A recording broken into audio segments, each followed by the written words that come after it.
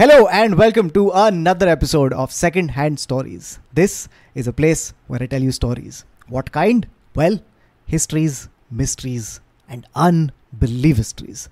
As you can tell from the low lighting in my camera, this is going to be very much an episode filled with unbelievable histories. They are stories and folk tales that we have found from across the country. And they are very particular stories and folk tales, because they deal with spirits and ghosts. Now, just a quick disclaimer. In case you are easily frightened, then now would be a time to switch this off.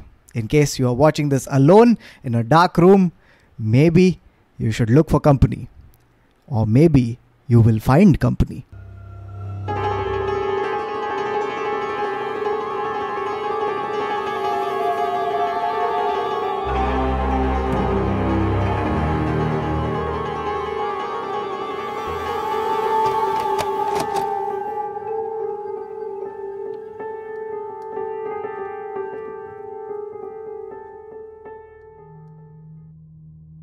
Our first story begins in Assam, and it starts with two boys who are near a pond. This pond is near their village. It's a pretty large pond, and they're standing on the edge of it because one of their mothers had told them that they shouldn't venture too far out into this pond. But the two boys are rebellious and they're excited, and they're in no mood to pay heed to their mother's warning. And so they jump into the pond and they're having a great time. That's when one of the boys decides that he wants to go to swim further out. He wants to go out into the middle of the pond. His friend is slightly nervous. He doesn't want his friend to go out into the middle of the pond because he remembers that his mother had told them to avoid this. He tries convincing his friend, but his friend doesn't listen. And his friend starts swimming out towards the middle of the pond. Now, as he watches his friend drift away from him, something odd starts happening in the atmosphere. Suddenly, it feels to this boy as if a mist has descended over this pond. It happens almost instantly. And as he looks around him, he can see that there is this grey curtain, and his friend has gone beyond it. He tries calling out to his friend, but he gets no response. He can't even hear any splashing. And then suddenly, he hears his friend screaming. He's screaming for help. Now, the boy decides that he's going to try to reach his friend. He starts swimming in the direction that his friend went. And as he starts cutting through the water, piercing this very heavy mist, he sees his friend. He's lying face down in the water. And over the body of his friend, he sees a shadowy figure. This figure is tall, it's lean, it's gangly, and it's hunched over the body of this boy, who has now stopped moving.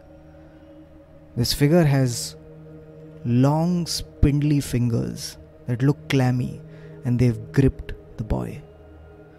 The hair of this creature is long and matted, and it falls in clumps, and this wet, clumpy hair is lying on top of the boy. Now his friend sees this, and he can't breathe. He's shocked. He panics, he screams, and he starts paddling furiously away from this creature and his now deceased friend. He manages to paddle back to the shore and gets up and runs towards the village. He's already screaming for help. He gets to the village. He somehow, through the gasps and the terror, he's able to tell the elders what's happened. A group of people immediately rush to the pond. And at the pond, they see that there is no mist. There is no creature. And more tragically, there is no body. The only thing that hangs in the air is the smell of rotten fish. Now, what the boy had seen was a creature called the Bak. The Bak is a creature from Assamese folklore. It's described as tall, lean, gangly with these long spindly fingers and clumps of wet hair. It is said that it lives in these water bodies, in ponds and abandoned temple tanks. Now, in these water bodies, it usually looks for fish, but it will also get energy from human corpses. Now, some of these corpses that it draws its energy from are the corpses of people who have drowned in these water bodies. But other times, the Bak is not afraid of killing a person to draw energy from their dead body. Now, the Bak also has something odd on him, or on it. It carries a pouch. This pouch is made of black fishnet, and some people describe it as fishnet, others say that it's got this otherworldly material, and it carries this little pouch. Now, what is in the pouch, nobody knows, but it is said that if you want to counter the Bak, then you must take this pouch from it. Once you have taken the pouch, the Bak will be under your control, but it will always try to take this pouch back from you, and the day it does, then you better hope that God is on your side. The other thing about the Bak is that its presence is marked by this mist that descends on these water bodies, and people often smell this rotten fish smell when it's around. So if you smell this, avoid wading into the water.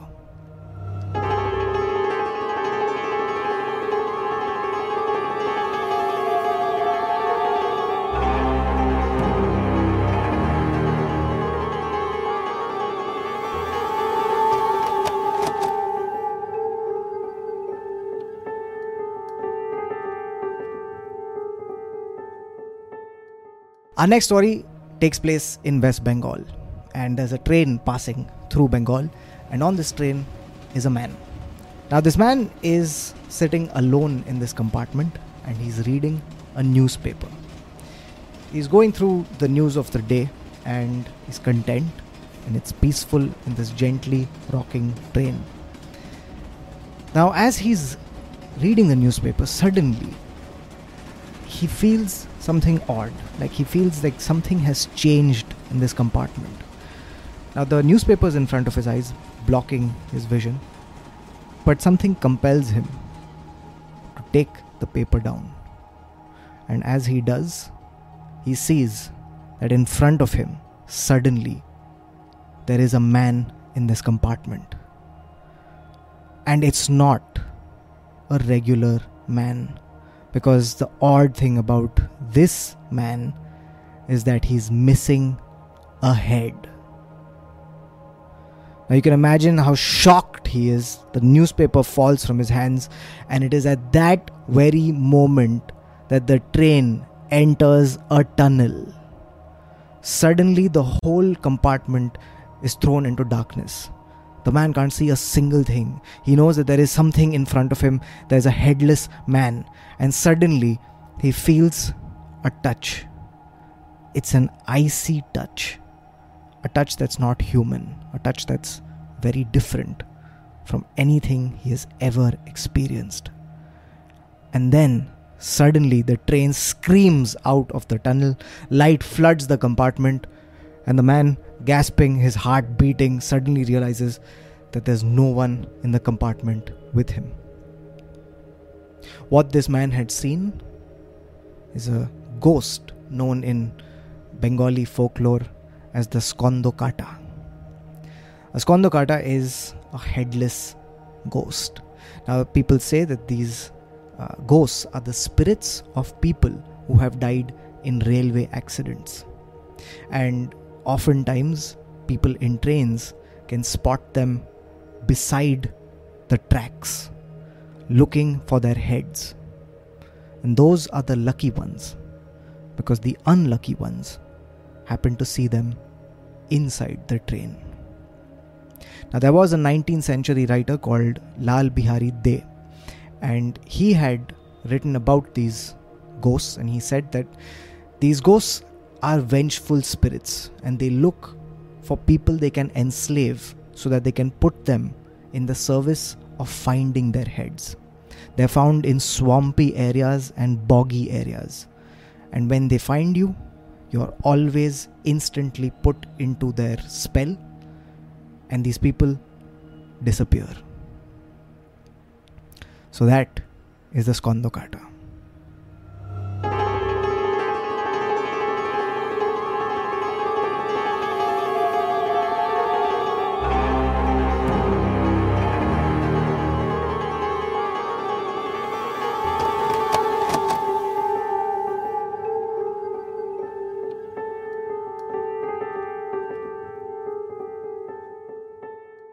Our next spirit comes from Mizoram, and very specifically from a tribe that lives in the southeast of Mizoram called the Mara. Now, the Mara people have a spirit called the Amo.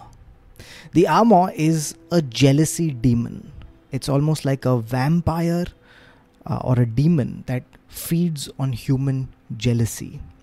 Now, the Amo is said to inhabit a human form, but it is very much linked to our previous spirit, the Skondokata, in one particular way, which is that the Amo's head comes off. The Amo is known to duplicate its heads. It can create up to 10 heads, and these heads go rolling off the body in the night. These heads will prowl the kitchens and the areas around the body, looking for flesh. Here's what happens when the Amo strikes in a particular area. If the Amo has seen you and it has latched onto you as its victim, you will be struck by a severe stomach pain. Now, this pain is so intense that some people have been noted to die of it. Now, the other thing about the Amo is that the head can detach itself and roll on the floor, but some people say that it can also fly through the air. The craziest thing about the Amo is that some people say that this head can transform itself into a flickering flame that is seen disembodied in the sky. Now, the origin story of the Amo is a very particular story that the Mara retell to every generation. The story is that there was a Mara family that had befriended a man from the east. Now, this man used to come to the village frequently, and the villagers realized that every single time this man appeared in the village, mishap and misfortune would follow. As this man would appear, suddenly men and women in the village would start dying. Not just men and women, but also livestock. It's then that the villagers made the connection that these deaths always occurred when this man arrived in the village. So one night, they decided to confront him. They burst open his door, and inside, they found the man's body without his head. The head had gone prowling for food. Now, the villagers were able to catch this head, capture it, and confine it. The way to kill the Amo is that you confine this head and stop it from reattaching itself to the body until sunrise. And if you do that, then the host body and the heads die. Now, the villagers were able to do this to this man. They were able to stop his head from reattaching to the body, and when they did it, the head and the host body died. Now, the villagers took the body and the head and they threw it in a stream. But there was a catfish that feasted on this dead body. And then a pheasant came. A pheasant is a bird that came and started feasting on the worms that were eating the corpse. And through these two animals, the Amo transferred to them. Now, these animals were eventually caught and eaten by the Mara. And when that happened, the spirit found its way back into the community.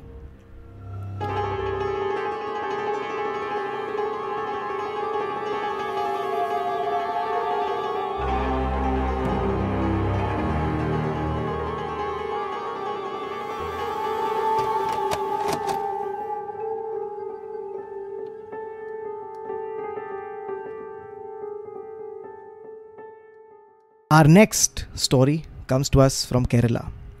This particularly comes to us from Wayanad. In Wayanad, there is a pass. It's called the Thamarassery Pass. Now, this is a very winding road. It's a 12-kilometer stretch that has 9 hairpin bends. It's treacherous and it's high up. It's on an altitude, and it's very, very, very scary to navigate. Now, when you travel from Kozhikode to Wayanad, along the way you will pass a little town called Lakidi. Now, in Lakidi, there is a very odd attraction. At Lakidi, you will find a tree. Now, this is no ordinary tree. Now, this tree, from its branches, descends a thick steel chain. This chain falls across the tree, and it's a very odd sight to behold. And our next story is about why this tree has these chains hanging from it. Our story begins in the 1700s. It's the middle of the 1700s, and the British have arrived in Kozhikode. Back then it was known as Calicut. And they have found Wayanad, and there's lots of spices to be found. And they've been transporting spices from Wayanad to Kozhikode. Now, this is a very long and arduous process because the route that they have found is very long and arduous. They want to find a better route between these two cities, but try as they might, they just can't find it. It's at this point that the British Viceroy decides to give a big reward to a person who can find a more efficient route between Kozhikode and Wayanad. Now, a lot of people start trying to find this route because of this bounty that is at stake. And it is one particular British engineer who makes a breakthrough. But it's not a breakthrough he makes alone. This British engineer happens to come across a man. Now, this man is a chief of a tribe, and his name is Karinthandan. He meets Karinthandan and he tells him his particular problem. He's looking for a route from Kozhikode to Wayanad. And Karinthandan happens to know just the route. This route passes through Thamarassery mountain pass. And Karinthandan very magnanimously helps this Britisher find this route and takes him across it. Now, at the end of the route, you would imagine that Karinthandan would be rewarded for his service. But instead, the British engineer takes him to a hilltop, pulls out a gun, and shoots him dead. The reason he shot him dead was because he was afraid that Karinthandan would take credit for the discovery, and then he would have to split the bounty. Karinthandan was killed, and the engineer went and showed this route to the British, and eventually a mountain pass was made.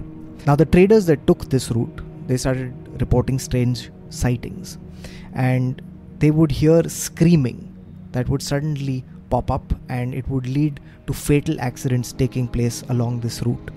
The accidents got so frequent that it became a widespread rumor that Karinthandan's soul had started haunting the route.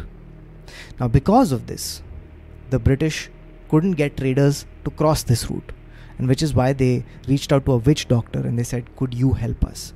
Now, the witch doctor arrives. He realizes that Karinthandan is indeed causing these problems, and what he does is that he's able to trap Karinthandan's soul into a tree. This is the tree that you see at Lakidi. He traps this soul into the tree using these heavy steel chains. Now, the odd thing about this whole story is that eventually the tree began growing, and the truly odd thing is that the chains seemed to grow with it.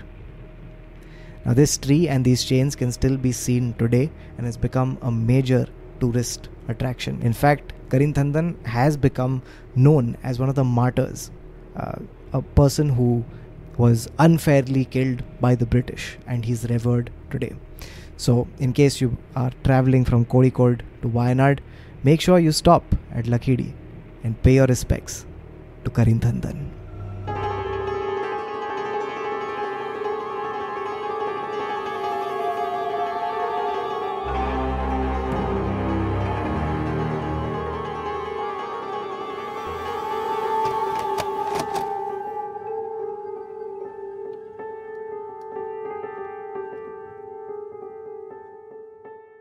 Now, our next story takes place in UP. Now, in the early 2000s, suddenly hospitals in UP began filling up with victims. Now, the people who came into these hospitals, they came in with slashes across their face. There were a lot of people who were suddenly showing up, and doctors didn't know what to make of it. It looked like something or someone had tried to scratch their face off. When they spoke to these patients, the patients remembered very little about what happened just before and right after this incident. They barely remembered the incident itself. When they asked them what could be causing it, a lot of the patients said the same thing. They said this was the doing of the Munochwa. The Munochwa translates to the face scratcher. Now, the patients came in with these strange and inexplicable injuries.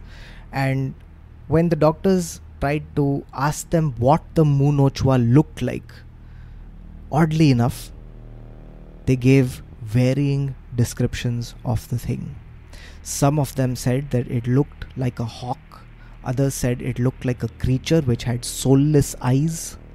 And others said that it looked like a flying object, like a light-emitting flying object. They couldn't nail down what this Munochwa was, but it was clearly something that was causing widespread panic. In fact, the panic was so much that there were many districts where the police forces had created special teams that would patrol the entire night looking for this Munochwa. Now, the fear was intense. People were truly afraid. There were reports that 2 boys had fallen off a terrace because they were afraid that they had seen the Munochwa. In another incident, a man had beaten up his father in the middle of the night, mistaking him for the Munochwa. And in another tragic incident, a man was asleep when he suddenly felt something grazing his face. He attacked whatever it was in front of him and only later realized that he had ended up killing his dog, which was licking his face, mistaking it for the Munochwa. One of the most credible ideas that came forward was that there was no Munochwa. This was a mass hysteria case, a mass psychosis that had spread through the population, almost a fear of the mind that had taken hold of the people. And these injuries that were being described, well, a lot of physicians said that they looked like they were self-inflicted. They were self-inflicted, and oddly enough, the people who suffered them seemed to have no memory of them. And if you ask me, that's far scarier than any creature that could have possibly done them.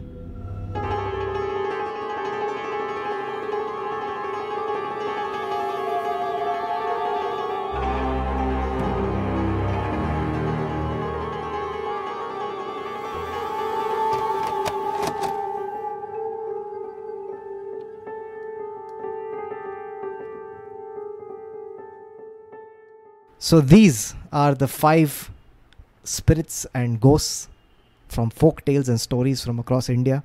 I hope you enjoyed them. If you know of any other such ghosts and folk stories from your state or your area, please write them in the comments, and hopefully we'll do this again and we'll cover some new ones from the other states that are there in the country. Now, just another disclaimer. Do I believe in ghosts? No. But would I like to see one? Yes. So these are just things that we found across the country, and it's fascinating that so many of us believe in these stories. And across the country, no matter where you go, you will always find some version of the supernatural and the paranormal. And here's a small selection. Now, as usual, this episode 2 is brought to you by my career. And on 4th June, which is Saturday, I'm going to be recording 2 shows in Thane. So if you happen to live in Thane, then come out for these shows. I'm performing alongside Puneet Panya and Ronak Rajani. So it's going to be a great night. And hopefully we'll get some stuff to put on this channel. Now, apart from that, every single episode of Secondhand Stories is recorded in front of a live audience. If you'd like to be a part of this live audience, then make sure that you hit the join button and become a member of the channel. It supports the channel and it also is a great time. So come by for these live sessions, and I will see you soon. Until next time, take care and bye-bye.